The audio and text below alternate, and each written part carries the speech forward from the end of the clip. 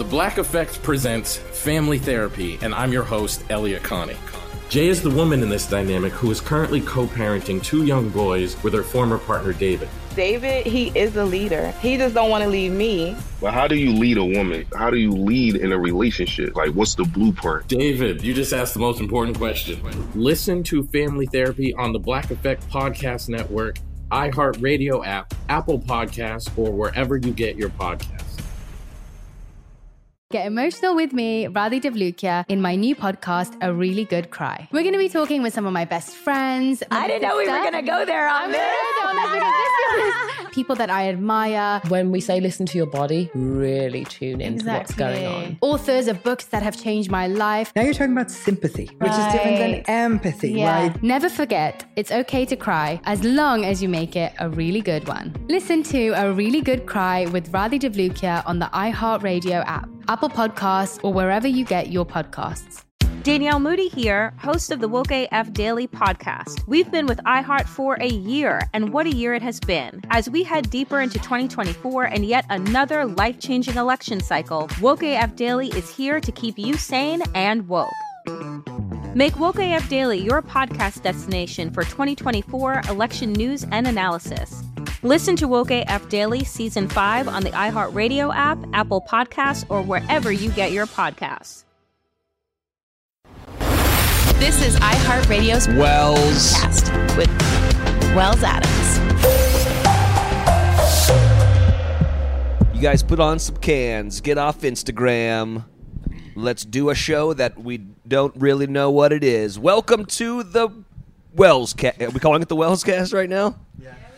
All right, Steph is, I don't know, somewhere else. We are live in Las Vegas for the iHeartRadio Fest. We are at Planet Hollywood, which is an amazing hotel, and if you come to Vegas, you should stay here. It's great.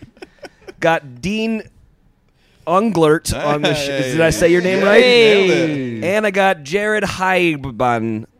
Did I say close. it right? Why do you guys have horrible last names? First question. I don't know. Blame my parents, man. It's not I was born this way, okay? It wasn't my choice. You know what's funny, too? We were talking about our podcast. You said live from Las Vegas. Yeah. This podcast is not live. We did the same thing. We're like, live from Las Vegas. Help, I suck at dating. We're not live. Not at all. But I know what's funny is I'm pretty sure I've co-hosted this podcast more times than Stephanie Pratt has. Mm-hmm.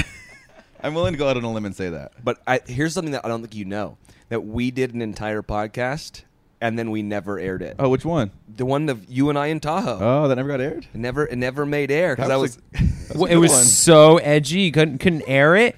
What kind of podcast was this? It was me trying to explain to Dean what the hell was happening on the hills. Okay, it gotcha. was the worst podcast ever. You know how every very successful TV sitcom, halfway through their series, there's a recap episode. You know, Yeah. That's kind of what that podcast was in my eyes supposed to be. Yeah, but I guess it just wasn't good enough to make the it was cut. so bad. We were so hungover. Yeah, it was so bad. But thank you for being on this one, which will probably also get cut. So Yeah. it's gonna be fine. Great. I want to do something a little bit different. I want to. I feel like everyone knows your guys' stories once you were on TV.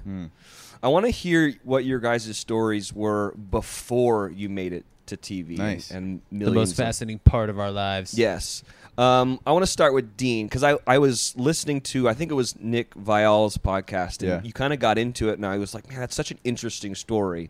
So tell us from the beginning. You were birthed. I assume it was a water birth. There was like a midwife. I was born in a bathtub. Were you really? No, I actually have no idea. Born of immaculate conception. Also not true. I was born in New Jersey at a very young age, and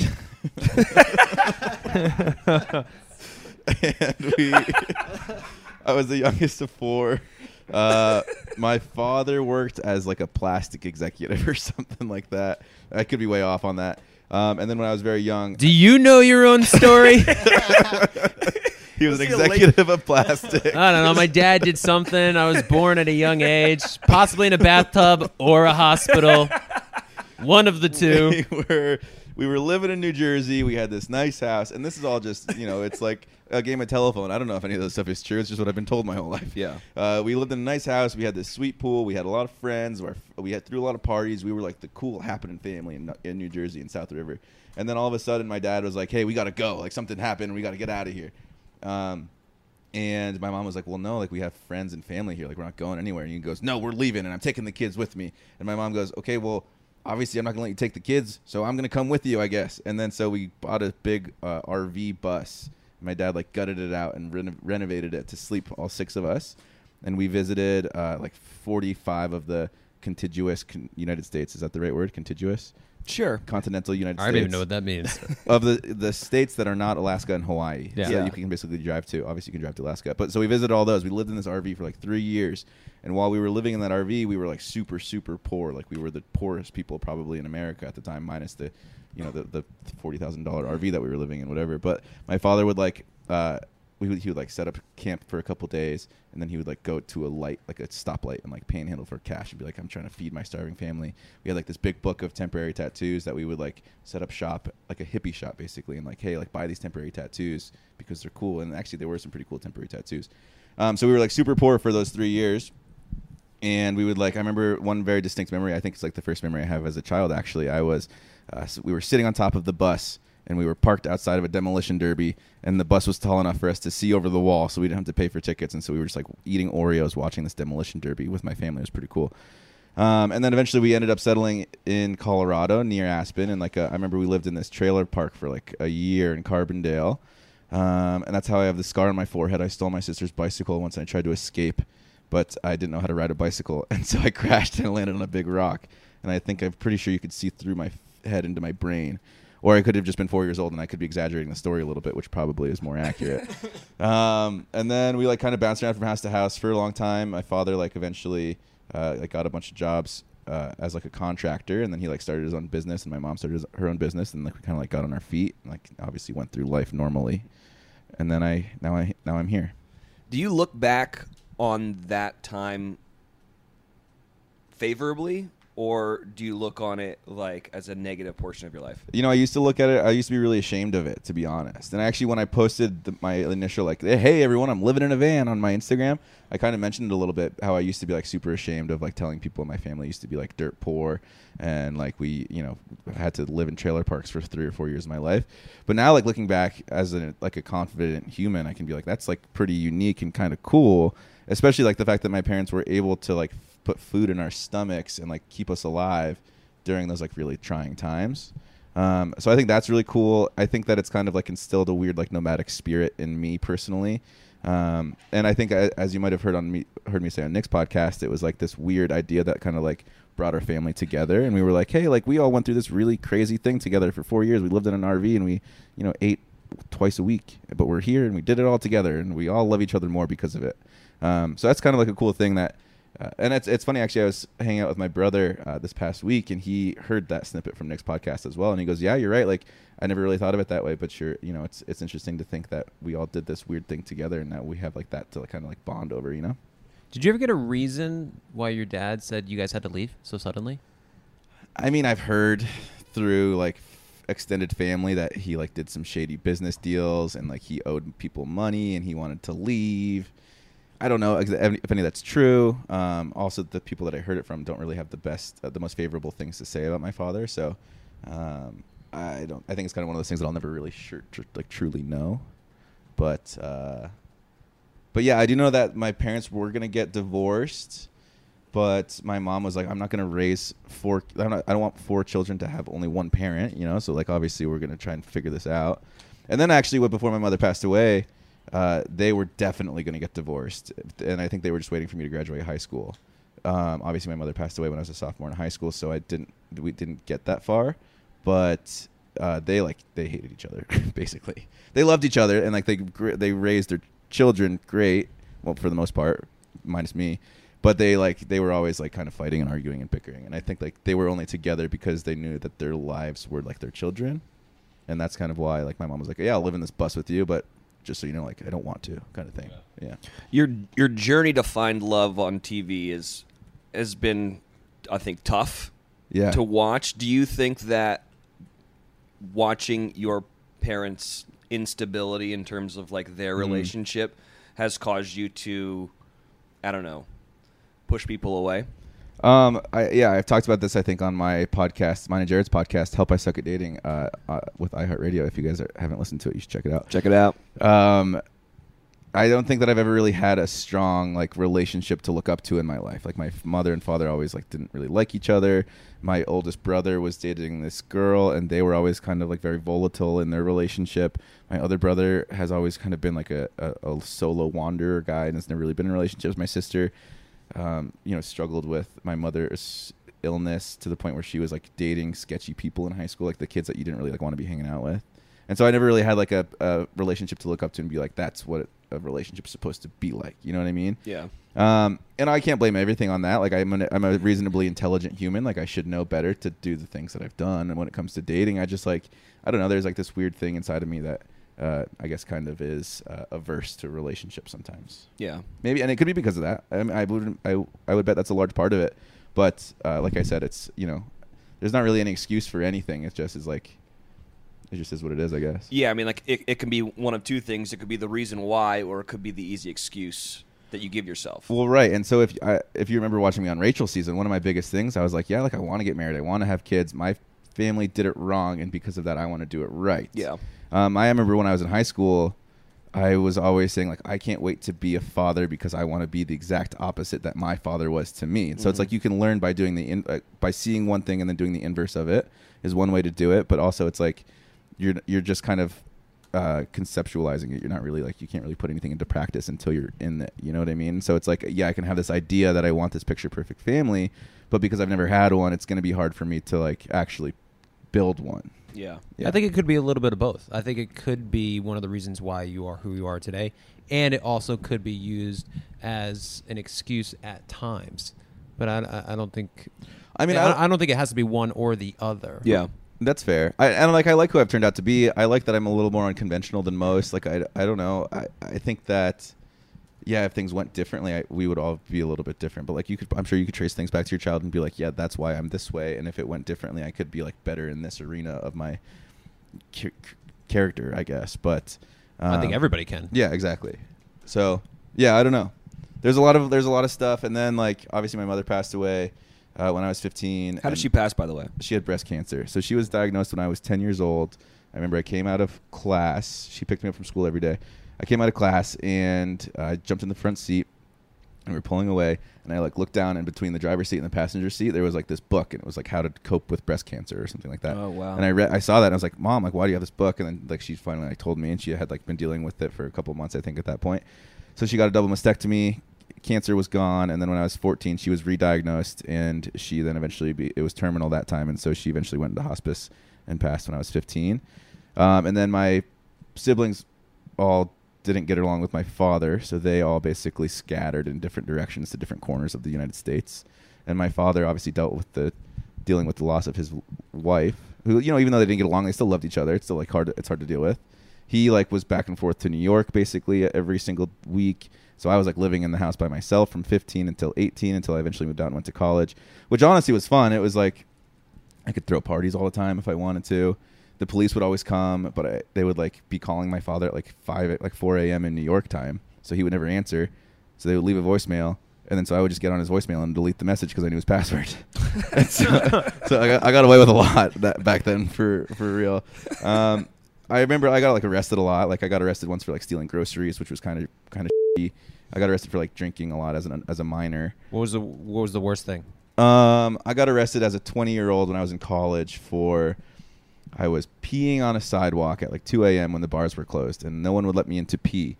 And a cop saw me peeing, whatever. And he goes, "Hey kid, stop peeing." And I go, "Hey cop, no." And I pull my pants up and I start running away as fast as I possibly can. And I was running so fast, like faster than I've ever ran in my entire life. And then all of a sudden my body locks up and I face plant into the ground. He shot me with his taser gun. No way. Wow, you got tased? What did that feel like? It was a deep shot too. Like he had to have been like 30 yards away from me. Honestly, I was pretty drunk. I don't Great aim. From downtown. Yeah, shout out to that cop. No, he deserves a raise. If he didn't get a raise for that, he deserves it. I don't really remember how it felt. I was pretty drunk, and it was like 2 weeks before my 21st birthday, That's actually, and then I went to the hospital that night because they were like, yeah, well, you just got tased and you're drunk. Like, we have to take you to the hospital. Yeah. The hospital bill was like $6,000, and I'm like a broke college kid, and I couldn't pay it. So that's actually one of the reasons why I came out of college with so much debt, was because of that hospital bill. That was the worst. That was like, I got charged with a couple different things, but they're all misdemeanors, and they're all like off my record now. But yeah, that there's like a whole long story. I never like tell it. Do you really want to hear it? Yes. Well, tell the short version of it, but I'm curious. Okay.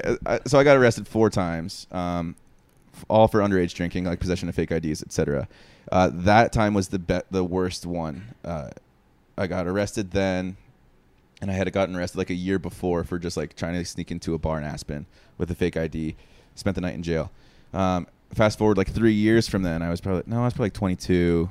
Yeah, I would say 22. So 2 years later, I also have a big issue with authority. I don't like being told what to do, and I don't really like when police officers especially tell me what to do, and like judges and stuff. And so whenever I went to court for those, the law, the government, I don't like when they tell me if that's what you want to call it. Yeah, I don't like following the rules.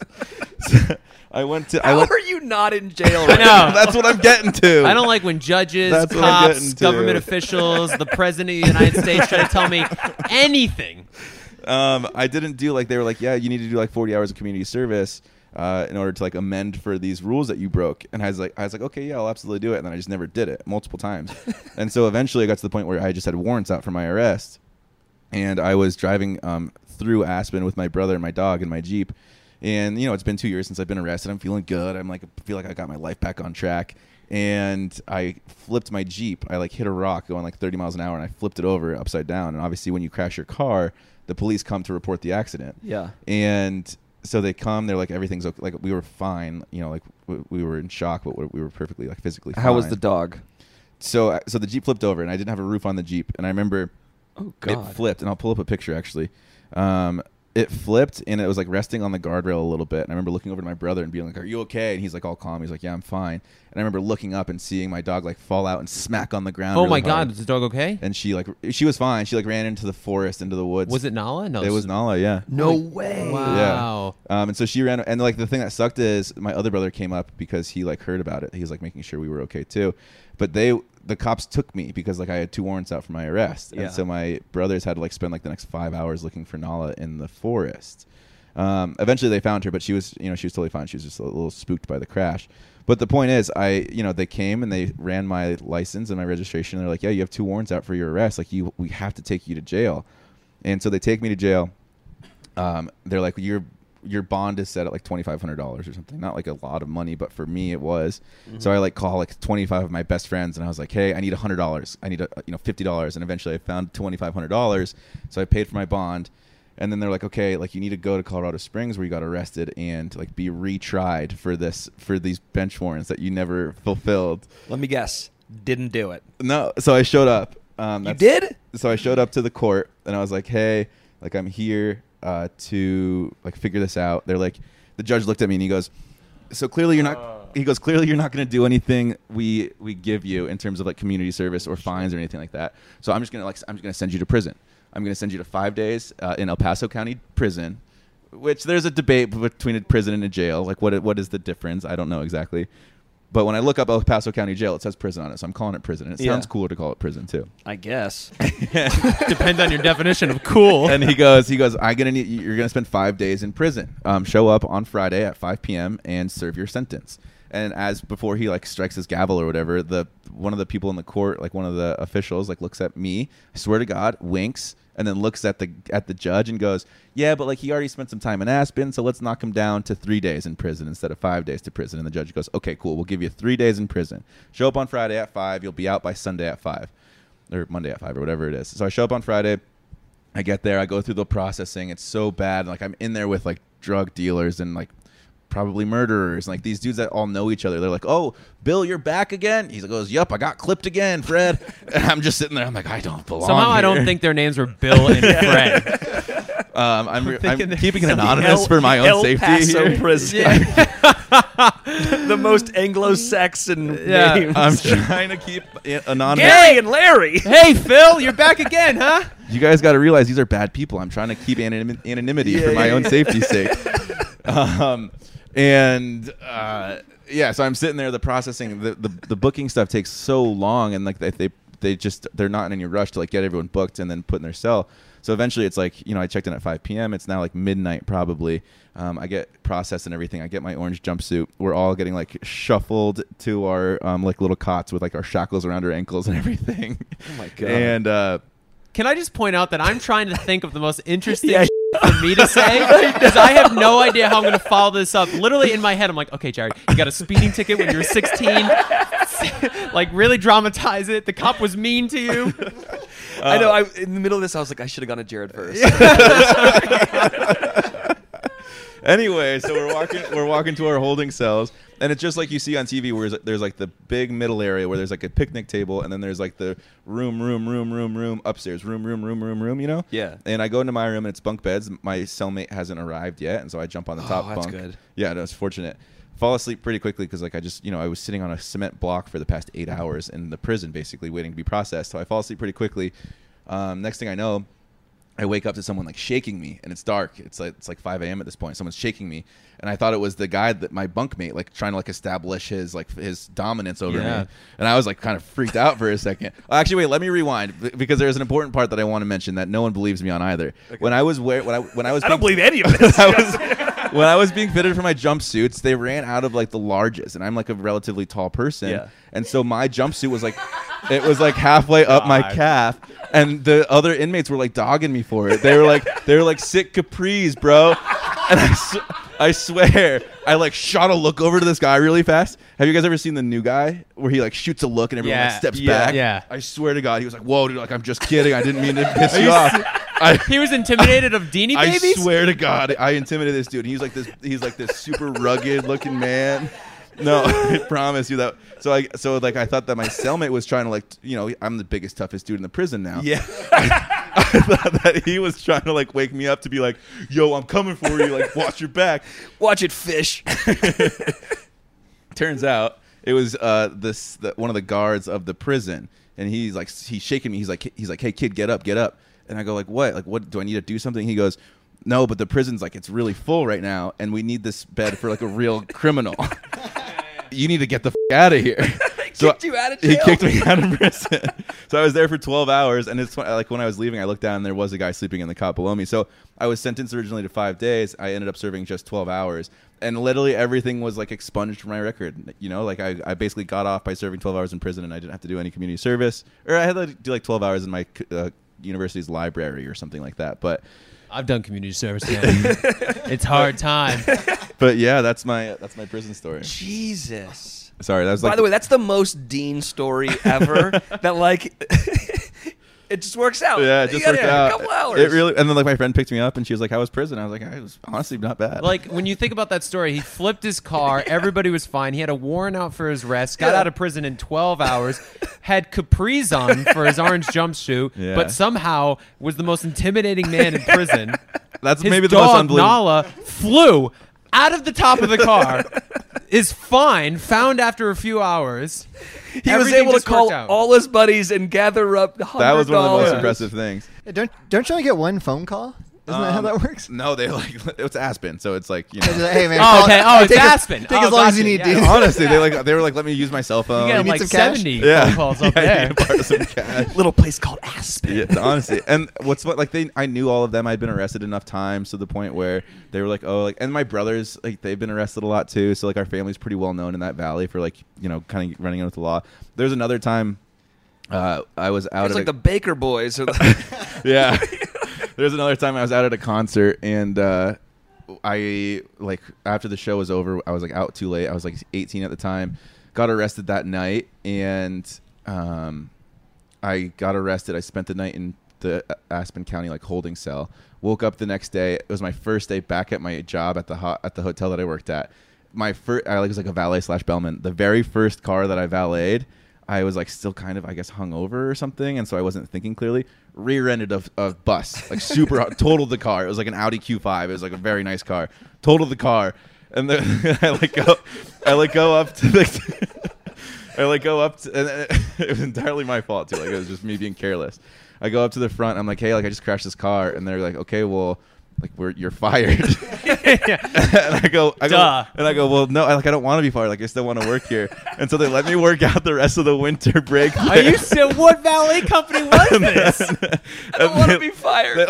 They let me. Oh, okay, never mind. You don't want to be fired. All right, it's Aspen. They let me finish. It's fine. You get 70 phone calls in jail. You're crashing Audi while you valet. We'll let you work through the winter. They were like, you can finish out until you go back to school, but once that's done, like you're not going to work here ever again. Like legally, you can't work here anymore. So I was like, that sucks, but okay, thank you for letting me finish. And then I like come back for summer back to Aspen. I'm like trying to find a job, and I can't figure out like where I'm going to work. And then eventually I get a call from my former employer at that hotel, and they're like, hey, like, do you want your job back? Stop it. I was like, yeah, like I'm literally on my way to an interview right now, but I would definitely like take it back in a heartbeat. And so that worked out too. But that was like one of the worst 24 hours of my life at that point as an 18-year-old. You know, I got arrested, stayed the night in jail, woke up that morning, went to work, crashed a car, and got fired. Like that's a really bad sequence of events for an 18-year-old. Wait, you got arrested after the concert? Yeah. What'd you get arrested for again? I can tell that story too. Yeah. So we're changing the name of the show to the Dean Cast. I was 18. This girl that I was like really had a big crush on, she was 17, so she was technically a minor. And we were hanging out after the show. And we were hanging out after the show. Like we were like, it was just us two. It was like 2:30 or 3 in the morning. Technically speaking, by the law, which I fucking hate, she was a minor. Listen to authority. The judge tried to tell me that she was some sort of minor. I didn't listen. We were hanging out after the show. Oh my god! Like on the step, like on the steps, like on the steps to like a McDonald's, the only McDonald's in Aspen. And we were just like hanging there, just like talking, like hanging out, not doing anything illegal, Jared. And and some cops come up and they're like, hey, like what are you kids doing? And we were just like, oh, we're just hanging out.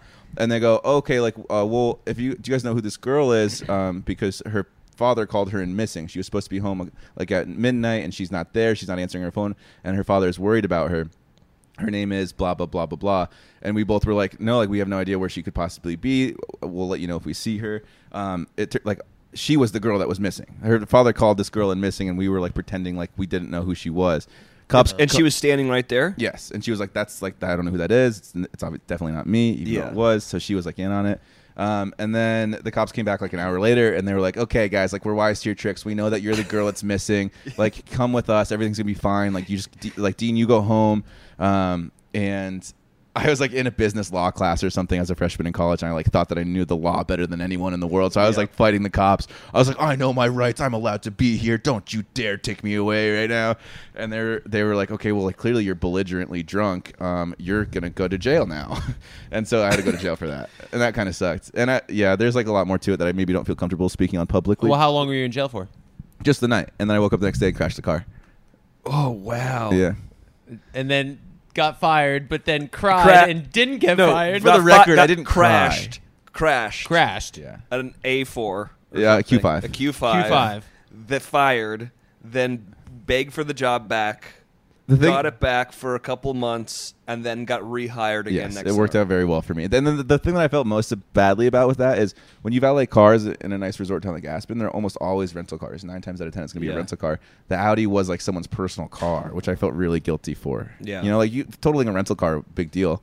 Insurance covers that, but like a person, like imagine if someone totaled your Land Cruiser when they were valeting it or something, you'd feel you'd be very angry. Yeah.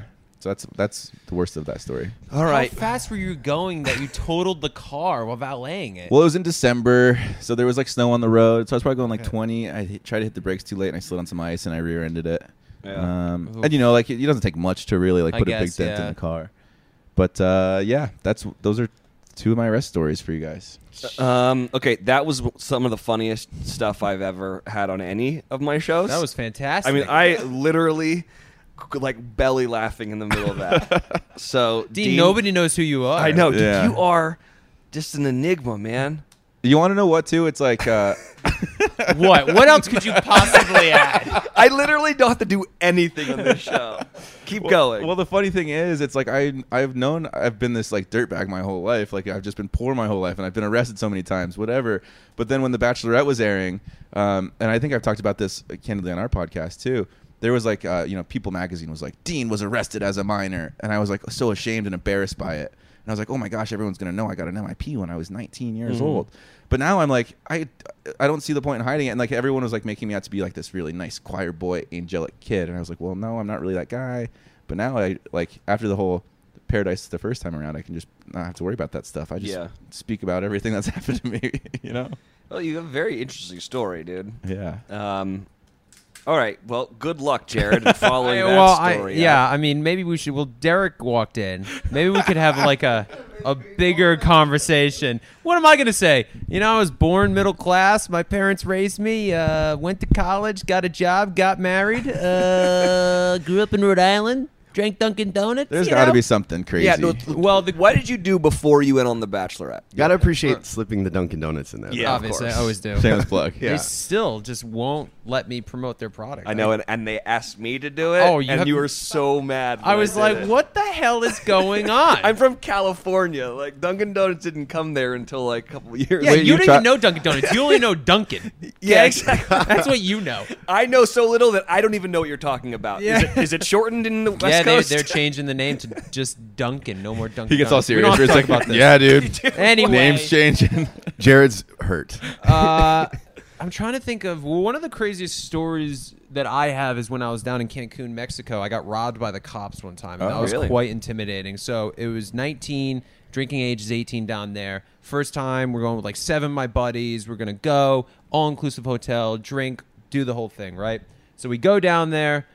I never really drank in high school. I was never the guy that went to high school parties. I went to 2 high school parties, one of which got broken up by the cops, and they sat us down on the couch and went one by one, be like, where are your parents out? And everybody knew to say, oh, my parents are out. They're not home. So the cops wouldn't call the house. They get to me, and they were like, where are your parents? And I was like, they're home right now. So he's like, call them right now. Get them over to pick you up. And so my dad came over. And you met my dad. He works at the correctional facility, so he came up and he's like, let me smell your breath. Oh, God. And so I breathed on him. I'm already terrified. But I remember the first time, I remember the first thing he said, he was like, well, I know you don't smoke pot, so that's good. And I was like, no, I didn't smoke pot because there was pot at the party. And back then, I'm sure it was you thought pot was like a gateway drug back then, I used to think it was as bad as cocaine because that was just the way it was presented to me. So that was so I never drank in high school. So this was the first time I was drinking down in Mexico.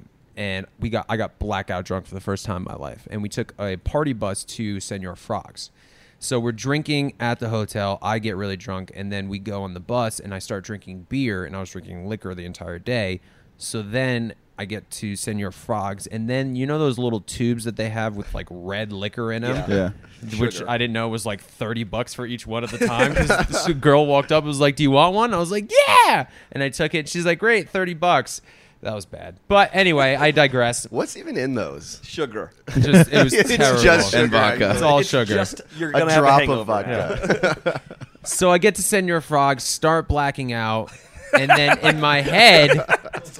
It's a slow progress.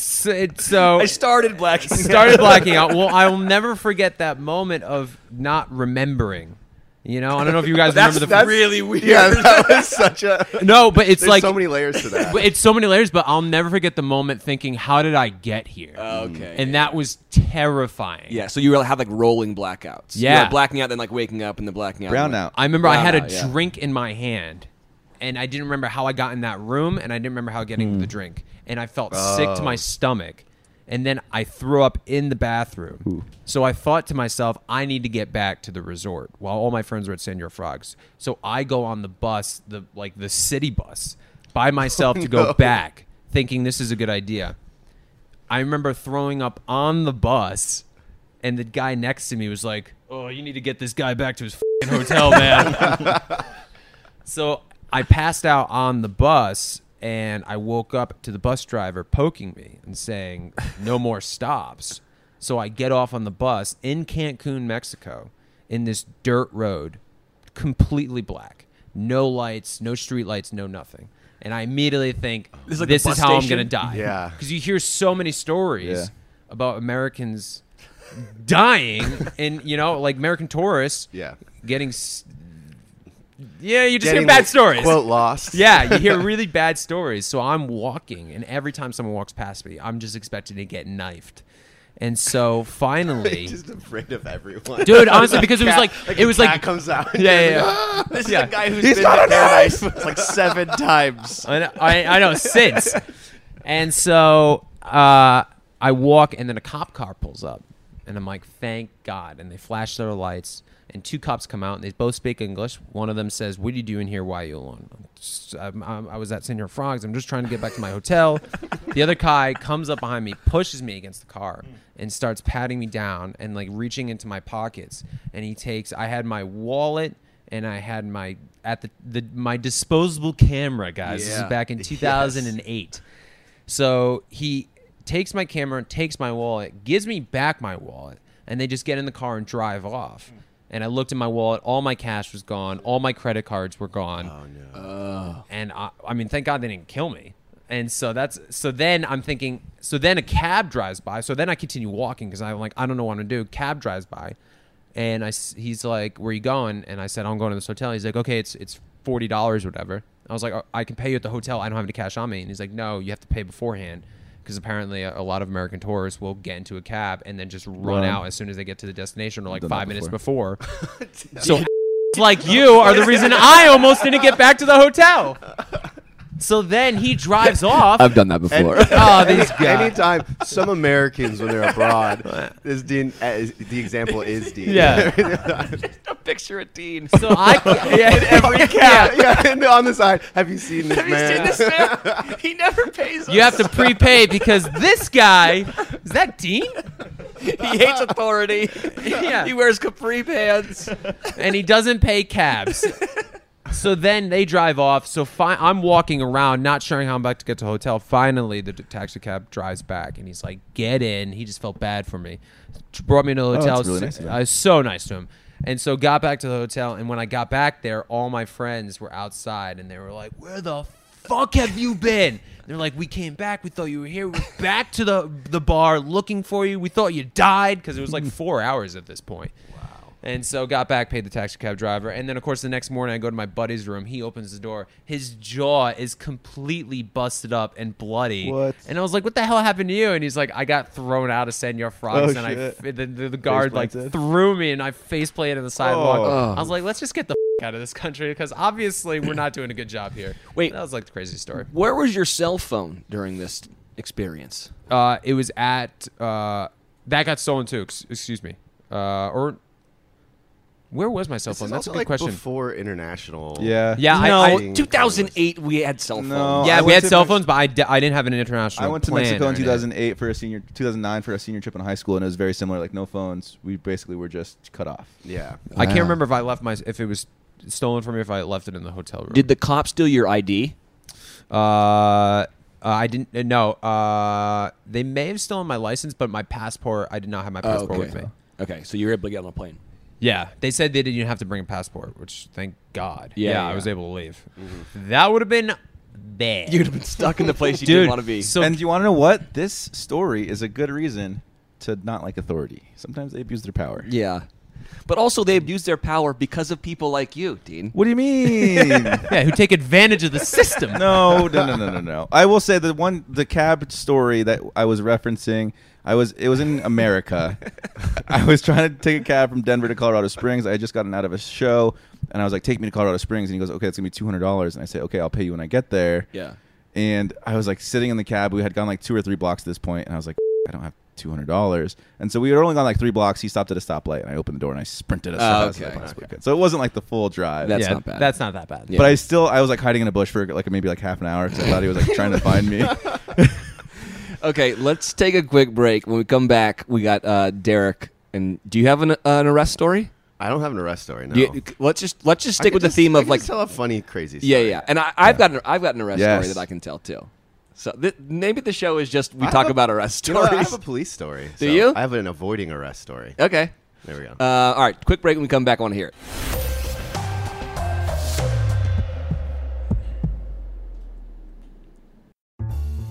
Mother's Day is coming, and Mom doesn't want flowers. She wants a cocktail. Here's a hint. Get Mom Bartesian. It's the countertop cocktail maker that creates your choice of over 60 premium cocktails in less than 30 seconds, each at the touch of a button. Flowers die. Happy Hour comes back every day. So get Mom the machine that makes amazing cocktails with real fruit juices and craft bitters. Best of all, get $50 off a Bartesian premium cocktail maker with the purchase of 1 pack of cocktail capsules. So, instead of getting Mom a reason to fill a flower vase with water, get Mom the easiest, fastest way to fill her glass with the floral notes of gin. The best cocktails are premium cocktails, and the best day to get it for Mom is Mother's Day, because you can get $50 off now for a limited time. Visit BARTESIAN.com/mother to get the best premium cocktail maker for Mom at the best price for you.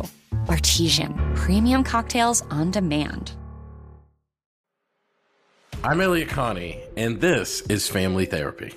My best hopes, I guess, identify the life that I want and work towards it. I never seen a man take care of my mother the way she needed to be taken care of. I get the impression that you don't feel like you've done everything right as a father. Is that true?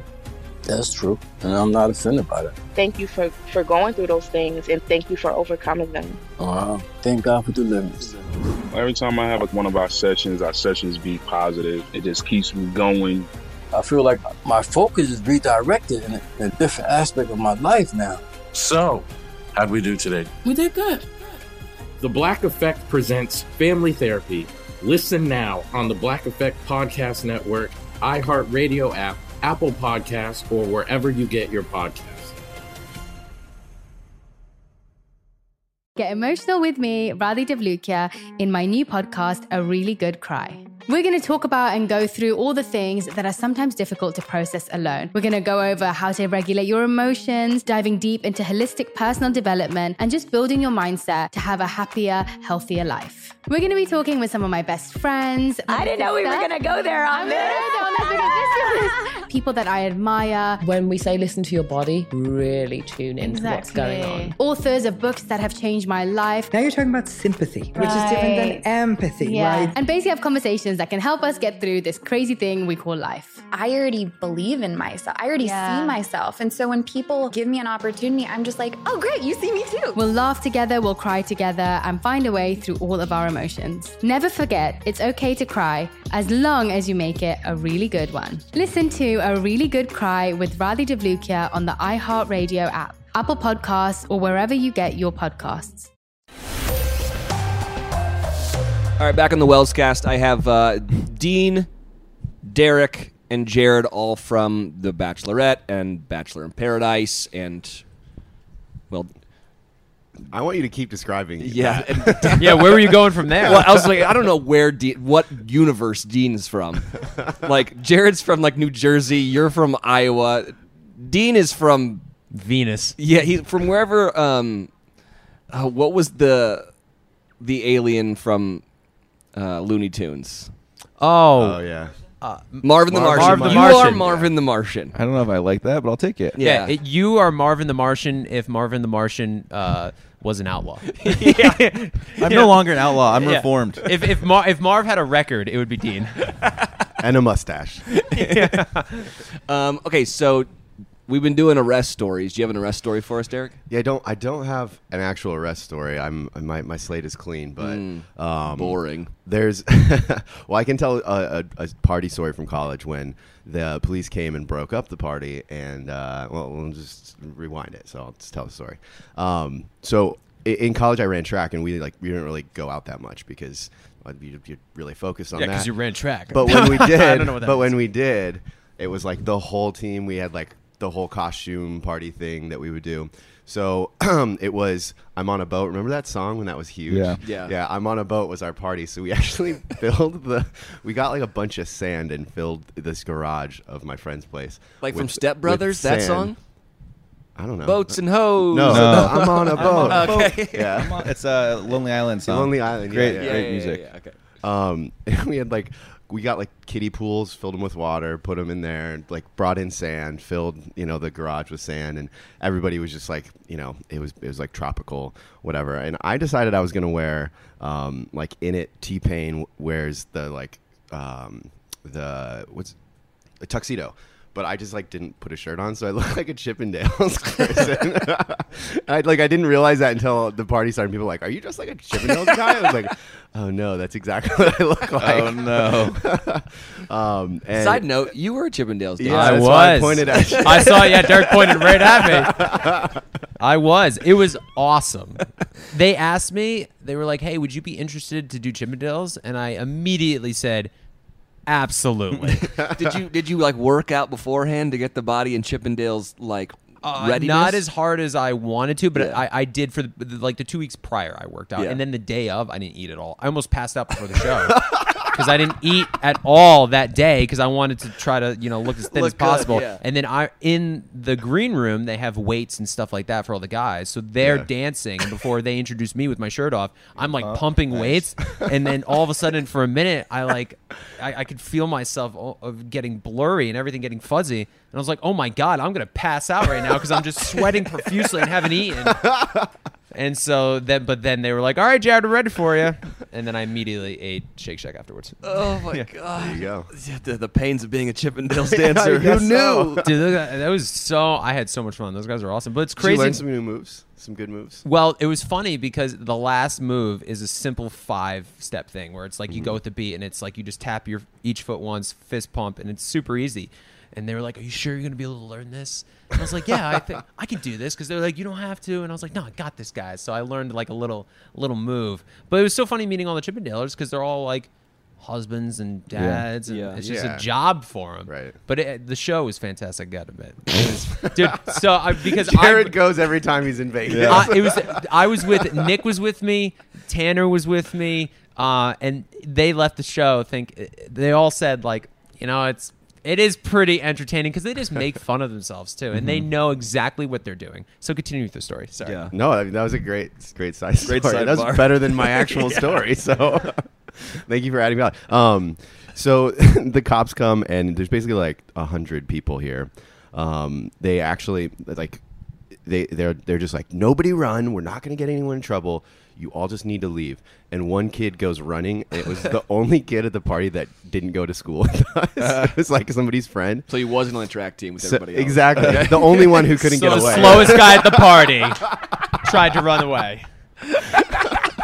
But like the party just broke up basically, and I was talking to the cops for probably like 10 minutes, just like, they wanted to come inside the house. And same thing as you, I was like, I know business law now. And I was like, oh, I will go and get the people who live here for you. Yeah. Please stay outside. Like close the door. You do not have my permission right, to enter. Exactly.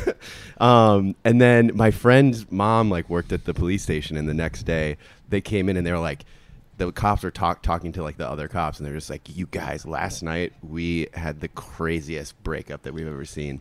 This dude was dressed like a Chippendales guy. They had a pool. It was the coolest we've seen in small town Iowa. They felt bad to break up the party because it was such a cool party. That's why they didn't want to bust anyone. See, cops aren't so bad, dude. Look, for the record, I like cops. I think they do a great service for this country. But as a 17-year-old boy, I'm like, screw you. I'm going to do what I want. Yeah, I'm going to pee wherever I want. Yeah. As the outlaw Marvin the Martian. I don't like authority. I don't know. You guys want to hear my arrest? Yes. Love nothing more. Well, I've got a couple of them, but the funniest one, so I had to kind of go back. I was driving, it was in college, and I was driving from Oxford, Mississippi, where I went to college, to Nashville to spend Thanksgiving with my sister. And it was like the end of 2015, I guess. It was like November of 2015. And I get pulled over in like one of those speed trap towns. And really, did you just go with the Jason Isbell song? Literally no one listening to this podcast knows who Jason Isbell is except for you, and I love you for making that reference. There's a great Jason Isbell song called Speed Trap Town. You should listen to it. So I get pulled over, and first of all, because my name is so weird, no one ever gets it right. It's always like Richard Adam Wells. It's always like messed up. Or Adam Wells. And so the guy wrote my name wrong on the ticket. Oh. And it was also, remember, it was November of 2015. So on the ticket it said your court date was, he wrote, in January 3rd, 2015. Yeah. So I was like, this guy, first of all, can't read a license, and he doesn't know how to use a calendar. So I go do Thanksgiving, and I come back, and I call the whatever town's courthouse, and I'm like, hey, I got a ticket. Am I on the docket? And they were like, there's no one by the name of Wells Adams for January of last year. And you're like, well, see you later. So I said, what do I do? And they said, well, you're not on the docket, so don't worry about it. And I was like, okay, fine. So then like a year goes by. No one sends me any notification that I'm in trouble. And this was in the college days where I'm not proud of what I wore every day to class, but I went to school in the South, and so I was trying to fit in. So it was just a lot of pastels and plaids that was going on. Wait, college days? Andy Bernard. Yeah. In 2016. Sorry. 2005. You're right. Oh, okay. Yeah. I was like, because I was like, okay, you were on the show in 2016, so there must be some connection here. Yeah. No, and then you said college, and I was like, Wells didn't go to college in 2016. Am I an idiot? Sorry, 2005. He went back to hang out with the college kids. Yeah, with all the pastels on. No. I blend in, guys. No. I did not do that. I mean, he does still look like he's in college. So he does. Yeah, you don't age. Thank you. It's quite rude. So I remember I was wearing plaid shorts and a pink pastel Lacoste shirt. Sick. And I was driving past Sorority Row, and I get pulled over by like a motorcycle cop. And so he runs I think for speeding or something, or rolling a stop sign. And he runs my thing, and he's like, you have a warrant out for your arrest. We got to take you in. And so they handcuffed me, and I'm like, what, you going to throw me on the back of this motorcycle? What's going to happen? So they're like, no, we're going to get like another car to come get you. And this was right at lunchtime, so all the sorority girls are walking back to the sorority house, and I'm getting arrested like on Sorority Row. Nice. If you were wearing anything else, they would have thought you were the coolest, most badass guy in college. This is when Wells started wearing a leather jacket. Was exactly. Yeah. This was the moment that I was like, I got to make some changes. That's so funny. And I'm getting arrested, and of course, like a couple of the KDs that I knew, they're like, Wells, what happened? And I'm like, I don't even know what. Gotta do some hard times, I think I said something stupid like, follow the law, ladies. Or something like that. I was in a pastel shirt. Stay in school, kids. Don't do drugs. And so then they take me to the jailhouse. And no joke, like, you walk into a small little jailhouse in Oxford, there's just like one guy at the front desk. And no joke, he starts dying laughing. And he was like, nice fucking shirt, dude. No. He's like, you can't wear this here. You're going to get hurt. And I was like, what? And he was like, put him in a different cell. So I had to sit in a different cell because they were like, if we put you in with everyone else, they're going to get your ass kicked. So then they let me out, and I go to court, and they were like, I was like, I'm going to represent myself in this matter.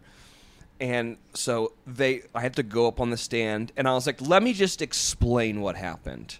And I explained it, and I was also like, same as everyone, like took a couple law classes, thought I knew what the hell I was talking about, and I was a little bit of a dick. And I was like, it's not my fault that the guy can't read my license correctly, nor does he know how to work a calendar. Yeah. And that was not what I should have said. That was not what I should have said. So anyways, I ended up having to pay like some big fine and like community service or whatever. But wait, so how long were you in the jail for? Like a couple hours, I think. I remember I got the food. I was excited about the food. I was like, what kind of... The slop. Yeah, well, I remember it was like a white bread sandwich with cheese and turkey and the cup of veggies or whatever, or a cup of fruit. And I was very excited about that. But anyways, sounds like summer camp. Here's my thing. If you're going to get arrested, don't get arrested in a pastel pink Lacoste shirt and plaid shorts. And that's it. If you're going to take one thing away from this podcast, let it be that. Don't do that. I got to be honest with you guys. This was, like, I've been doing radio since I was a kid. This has been the funniest show I've ever been a part of. I'm sorry. It was so freaking funny, dude. So thank you guys so much for being on the Wellscast. And welcome to the Wellscast. Welcome to the. He's got another one, folks. So is it officially named the Wellscast? I don't think so. We're just calling it that. I kind of like the name. I like the name Wellscast.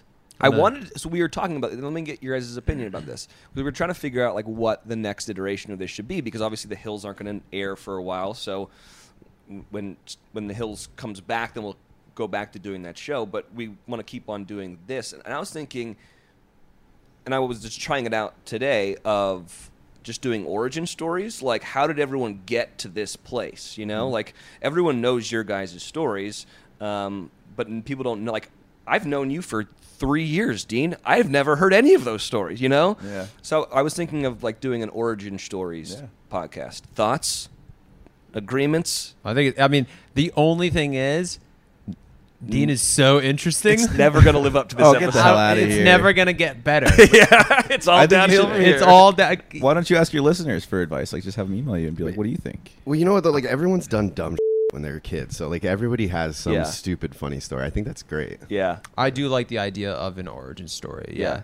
If it is, because I loved You this love and Avengers, how, so of course. I know. when they all come together, the guy everybody needs their origin story. Paradise was our Avengers. Now let's make a prequel. Let's give everybody a prequel. Find out where they came from. Oh God, that's so I would true. watch that actually. Right? Yeah, that's so real. I think it's a great idea. All right, well, we'll figure it out. But thank you guys for being on the show. This is literally one of the funniest. I haven't had like a belly laugh in a long time, so I appreciate it. I know. I'm sad it's ending. I want to hear more from I Derek.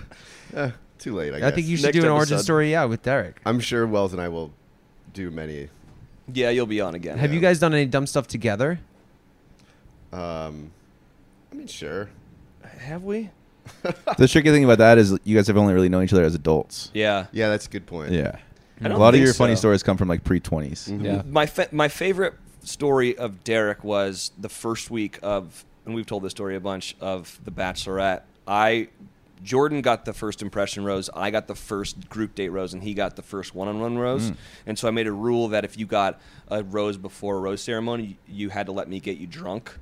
And that was like kind of the origin story of the bartender thing. I would make old fashions for everybody. Oh, that's fun. I didn't know that. And because like if you remember, if you got a rose before rose ceremony, no one cared about you. Right. Like, there was no drama for you. Right. No one was making you do interviews. They were just like whatever. Yeah. And so Derek, this was the beginning of it, and Derek and I just got blindly drunk at the mansion. Like none of us knew anybody. Yeah. And Wells and I are doing man chats for the very first time, and we're just hammered going, well, yeah, like, you know, love to me is so important. Yeah. And it's like we don't know what to say to each other at all. There's no guidance. You know that there's like 3 cameras on us, and you know the producers are just shaking their heads. They're like, we're not going to use any of this. And they didn't. Were you guys trying to be serious, or were you joking? We were just blackout drunk, and I remember being. It was like the first week, and I remember saying, "I don't even know her, man. Like, how could I? I don't even know her. I don't even know what books she likes to read.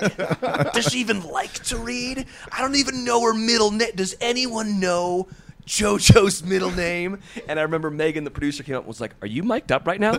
And I was like, "Yeah." She goes, "Take off your effing mic and go to bed." And I was like, "Okay." Isn't it so funny when you look back? I sometimes think about how, man, I could have looked so bad from just not even, but stuff like that, being like, how can I fall in love with her when I don't know her yet? Yeah. If they just took that and put it, people would be like, "Oh, screw this guy." The normal life stuff that like is totally fine Right. when you're talking with your friends about somebody new you met, but on that show it's like the wrong thing to say. Yeah. So Absolutely. actually, before I went on my Bachelorette, I watched a couple episodes of JoJo's season, and I remember you guys were all like singing songs about JoJo, and Chad was like off in the back saying that kind of stuff. He's like, "Why are you guys singing about her? You don't even know anything about her, you know?" Which, in retrospect, he was so right about. Yeah, 100% right. Absolutely. That and the milk thing, he was 100% right about. All right, thanks. My favorite story with Wells is it doesn't even involve you. It's just something stupid I did at your house one time. Okay. Great. My favorite story with Wells actually doesn't involve Wells. Doesn't involve you, but it's something that happened at your house. I'm going to need a black light in my house now. Yeah, and it was very stupid. No, it was just really late at night, and we'd been out like all day, and I wanted pizza, so I go on Postmates and I order a pizza, and then I was like, oh no, that wasn't the one I wanted, so I canceled that one, and then I go on whatever other app, I don't even remember. Grubhub, yeah, and pull that up and order another. So 2 pizza drivers showed up at the same time. We're like, did you get a call? I got a call. Did you get a call too? It's like the Spider-Man meme of them pointing at you. They're both holding a pizza. They're like, Wells is asleep. This is like 1:30 in the morning. I know you. And you ate both the pizzas. Yeah, I ate some of both, of course. Yeah, live your life. You're just living your best life over here. That Hanover is Road. awesome. Ain't nothing like pizza. Yeah. All right, guys. Thank you so much for being on the show. This was really wonderful. And listen to Help I Suck at Dating with Dean and Jared, and then listen to the Betches podcast with Derek and Kay. Okay. Bye.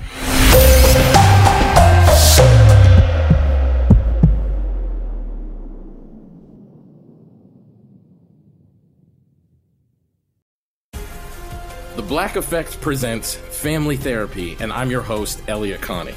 Jay is the woman in this dynamic who is currently co-parenting 2 young boys with her former partner, David. David, he is a leader. He just don't want to leave me. But how do you lead a woman? How do you lead in a relationship? Like, what's the blueprint? David, you just asked the most important question. Listen to Family Therapy on the Black Effect Podcast Network, iHeartRadio app, Apple Podcasts, or wherever you get your podcasts. Get emotional with me, Radhi Devlukia, in my new podcast, A Really Good Cry. We're going to be talking with some of my best friends. I didn't know we were going to go there on this. People that I admire. When we say listen to your body, really tune into what's going on. Authors of books that have changed my life. Now you're talking about sympathy, which is different than empathy, right? Never forget, it's okay to cry as long as you make it a really good one. Listen to A Really Good Cry with Radhi Devlukia on the iHeartRadio app, Apple Podcasts, or wherever you get your podcasts. Hey guys, this is Paris Hilton. Trapped in Treatment is back, and this season we're taking on WASP, the Worldwide Association of Specialty Programs in Schools. They held us in dog cages. They starved us. They beat us. Was trying to brand us. So we were going to become the McDonald's of kid treatment. Join my hosts as they unravel the story of the largest and most shocking organization in the history of the troubled teen industry. Listen to Season 2 of Trapped in Treatment on the iHeartRadio app, Apple Podcasts, or wherever you get your podcasts.